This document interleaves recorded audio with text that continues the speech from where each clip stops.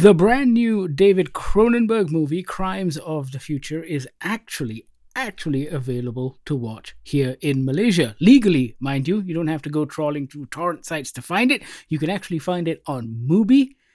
Mubi's got this great tendency of bringing in all of these movies to our market. So thank you very much for doing that, because otherwise we wouldn't have any legal access to things like this. This one made waves, I think, at Venice. Am I right, Bahir? Or was it Cannes? It was in competition for the Palme d'Or and received a 6-minute standing ovation. Well, there you go.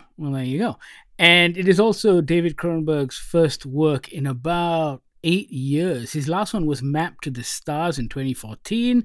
I missed that one, but I did watch Cosmopolis, which is the Robert Pattinson one, which I thought was pretty good. It was very strange. That was okay. As a David Cronenberg movie should be, but I quite enjoyed it. Yeah, samesies. For most of you, if you are Star Trek fans, then that is where you would see Cronenberg last, because he has a small acting role in Star Trek Discovery. He plays Dr. Kovich, which is like this psychiatrist character on Discovery, and he helps the crew deal with being thrown into the far, far future. And it was a real surprise to see him there, but I think he might be a Trek fan, which is why they cast him. This movie opened to a lot of fanfare because, one, it's the first Cronenberg movie in a long time. It's a return to his body horror roots, if you will. If you don't know Cronenberg, he did The Fly, he did Dead Ringers, Crash, Existence, all pretty weird out there movies. He's one of the few directors who doesn't flinch away from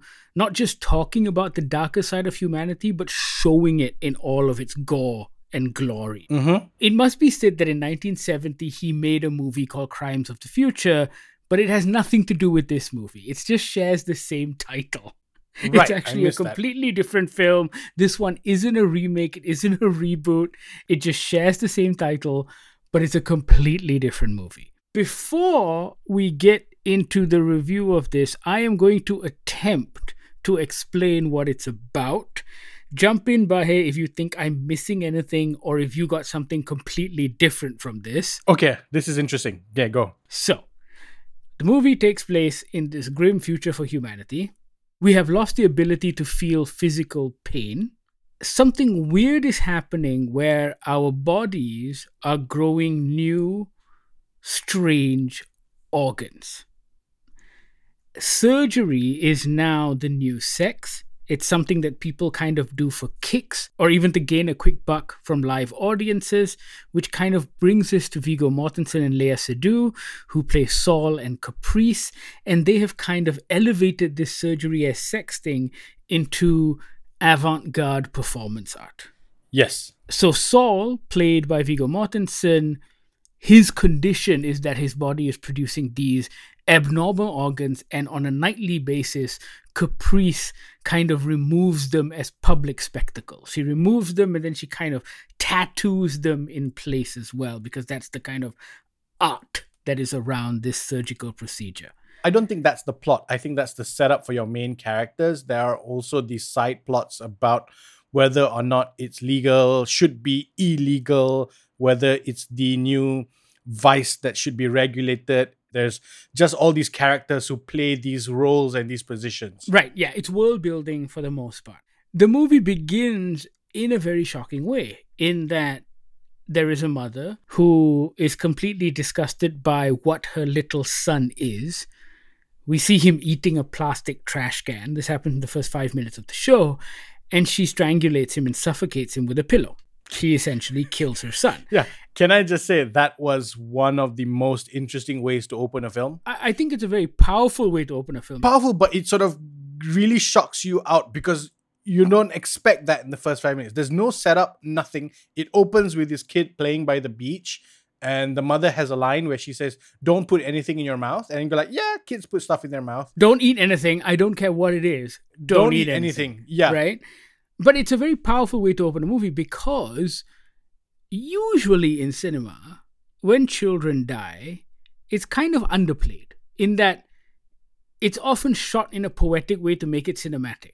So it doesn't actually get into the real drama of the situation. Yeah. Here, a mother is killing her own child, and it's done in the most brutal, unflinching way, and really kind of shocks you into this film. It's a very, very Yeah. Cronenberg thing to do. And I think it works really well. I just wish that the rest of the movie wasn't as meandering. Because I think of the best of Cronenberg's works, whether it's The Fly or Existence, which I think doesn't give enough credit for being a great film, or even Crash, for example, all of them have a lot more focus. They're not quite caught up in philosophical discourse. And I think this movie, if it weren't for the body horror stuff, would work a lot better as a stage play. Oh, that's interesting. My problem with this film is that it almost falls past body horror into exploitation.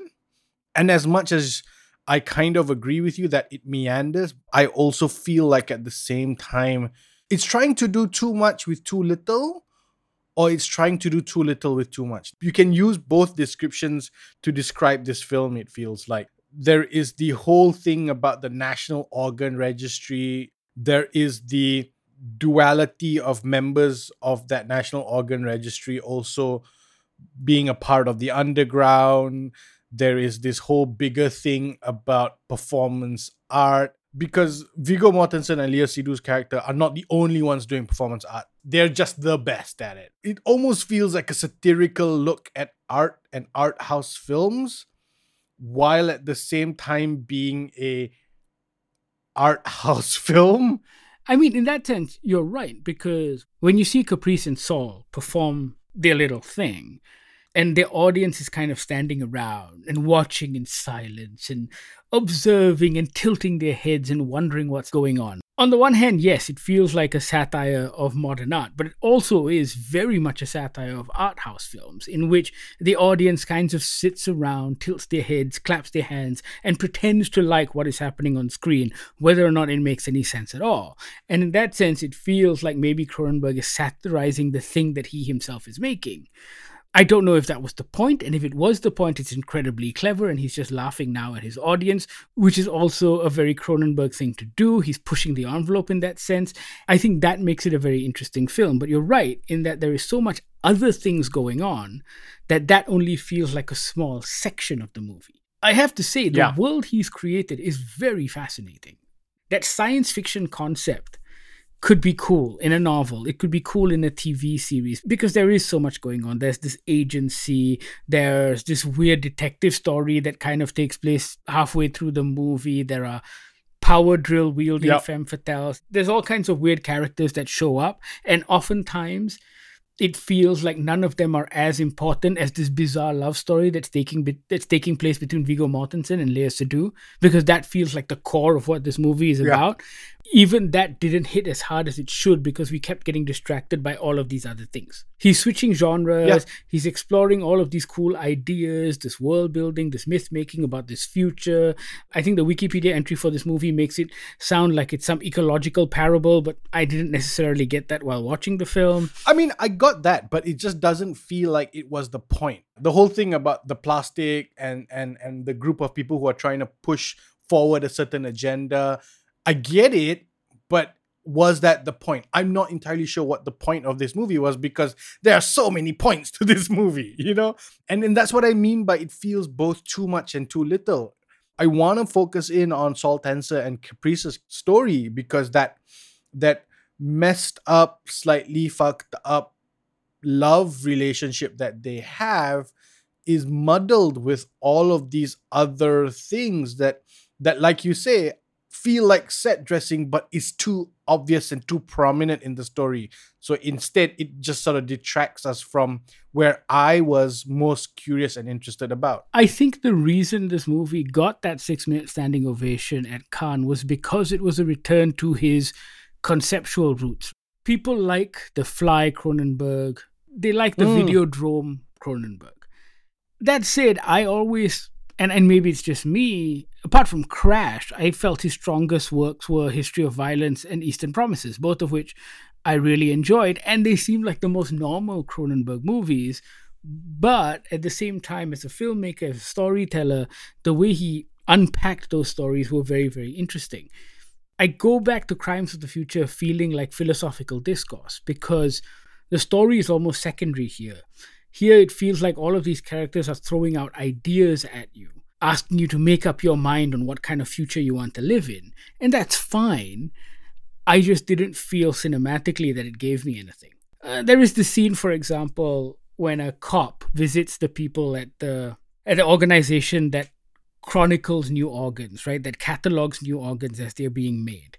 There's a conversation about whether these organs and what they're doing is art. And Kristen Stewart's character talks about how it's a Picasso. And there is this weird back and forth about fine art and organ harvesting and whether Saul is just a glorified organ donor. And it's all very interesting, but I don't know if it had any cinematic weight for me. That really feels like the show not tell situation, right? It almost feels like they've spent the entirety of the first half or almost 2/3 of the movie showing us this world, but then realizing actually we haven't really said anything.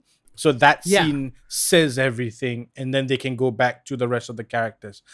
I kind of go back to what you were saying earlier. Like, I think this would play out really, really interestingly as an 8-episode series. You know, you can spend time with all these different characters. You can spend time with the technicians who, for some reason, show up and then do a thing and then do another thing and then don't know why they're doing any of those things. You know, you can build out that world. You can build out that world. You can build out the detective story. I'd love to build out the Kristen Stewart investigator story. It's just none of it really feels fully realized in this movie. I will have to agree with that notion. It is a film for me full of very, very clever ideas and cool concepts, but it doesn't necessarily pull the trigger on any of them. I feel like Cronenberg would have shot so much stuff and written so much stuff for this film, and a lot of it feels like it ended up on the cutting room floor because I'm sure there was more exposition. I'm sure there was more character development. Yeah. And in order to kind of cram all of that into this 1 hour and 47-minute movie, something had to be sacrificed. I think it works for the length that it is. I think if it was any longer as a film, it would have been too much. And so in that sense, by keeping this at such a short running time, he actually manages to hold your attention throughout. That said, I left wanting more. I was left wanting. I was left wanting a resolution. I was left wanting a story that's got more throughput. I think a story that is linked with all the characters in it.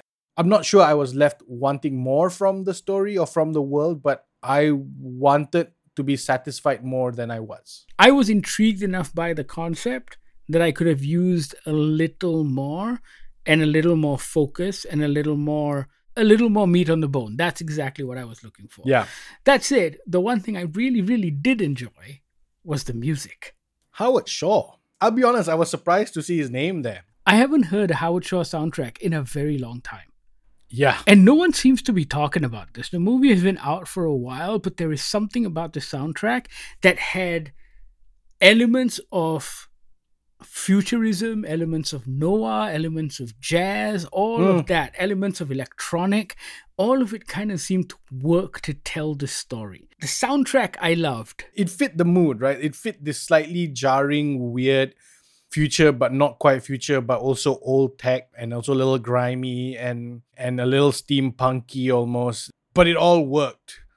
All with the imagery of David Cronenberg's literal body horror stuff. I should also add, I think the production design on the movie was pretty cool as well. I mean, it is very Cronenberg. It is this blend of kind of the biological and the technological, the controls they use to control these machines that cut into them feel very icky and gooey. And, you know, it's all of that kind of adds to the creep factor in a really interesting way. This is a David Cronenberg film in that the creep factor's at 11, straight up. I love the fact that I'll be honest, I don't know if he did, but it doesn't look like he used CG in any of this. Like, it feels like the implements of surgery, because they're sort of remote controlled, look almost stop motiony and almost puppetry. And I like that.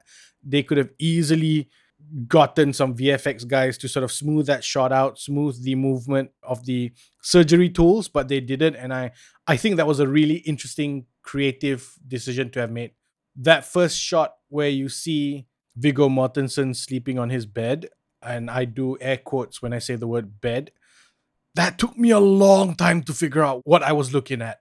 As the camera sort of slowly dollies into that room with this thing hanging in the middle of it, I literally could not make heads or tail of it. I didn't know where it started or ended. I didn't know what was going on. I didn't know if it was closed or open. I love that. My eyes were locked. And I think that's probably the truth about this film. It is definitely not for everyone. But that said, you will not be able to tear yourself away from the screen, which is what Cronenberg does best, right? Whether it's through shock and awe or through a very interesting cinematic experience, all of his movies have you invested in them. And this one is no different. It's not my favorite of his films, and it's not a film for everybody. But that said, if you're interested in Cronenberg as an artist and his evolution as an artist, then I think you should definitely check this out. I disagree. I think if you are a person who appreciates cinema, and I'm not just talking you go to the movies a lot. I mean, you want to watch and you like to watch a lot of things. If you haven't watched the Cronenberg film, you should watch this Cronenberg film. Even if it's not his best work, even if you might recommend something else, I think the fact that it was done in 2021, 2022 gives it a certain immediacy. I think that even if you don't like it, that's fine. But there is enough here for me to be able to say that I think if you want to consider yourself an educated watcher of movies and cinema, then you have to watch this. I don't think this is his most accessible. I think people should be eased into Cronenberg, really. You mean the opening shot of a mother killing her young son is too much, too far, too soon in the movie? Also, there's that weirdness with all of the stuff that's going on. The bed that Viggo Mortensen is sleeping, the Sarco machine device that is cutting into them. I think you should start with The Fly. No, but I think if those you are want too body far horror. back. I think that I for don't me, know. I think it's the age of it. I think because this is now, there's an immediacy to it that I think people can get into. But even with The Fly and Existence, the kind of thematic elements are still the same of what humans are willing to do to their bodies. I'm not discounting those films as very strong movies. But I think they're better movies. I think that's the problem. I think if you come into Cronenberg watching Crimes of the Future, it's not a bad movie, mind you. It's just a little... too Cronenberg-y. No, to me, it felt a little unfinished. And that's the problem. It just felt a little all over the place. Meanwhile, both of those movies had so much focus to them that they told a better story. This one felt like the most art house of the lot. So you're coming to it from introducing a new audience to the David Cronenberg filmography. Whereas for me, I'm just trying to introduce people to David Cronenberg, the person, full stop. I think this will put them off it. For me, I'm okay with that. Because I think trying to convince someone to watch a film from 1986 or 1983 with Videodrome is harder than trying to tell someone to watch a film from 2022. I feel like Cronenberg is a great director that people should experience, and I feel like this might put off newcomers.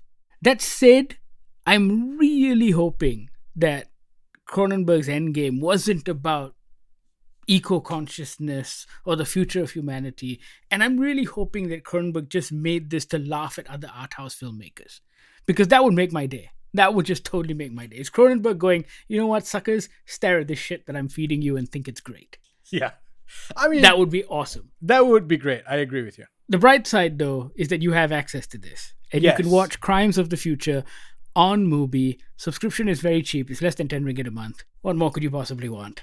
So sign up for Mubi, watch Crimes of the Future. Let us know what you think once you've seen it. If you're a Cronenberg fan, we want to know where this ranks in his body of work. If you're not a Cronenberg fan, talk to us about whether you were able to make it through this film. You can reach out on all of our social media feeds, Goggler MY. You can also email us on podcast@goggler.my or send us a WhatsApp on the Goggler hotline, 012-524-5208. Thank you so much for listening. This is the Goggler Podcast.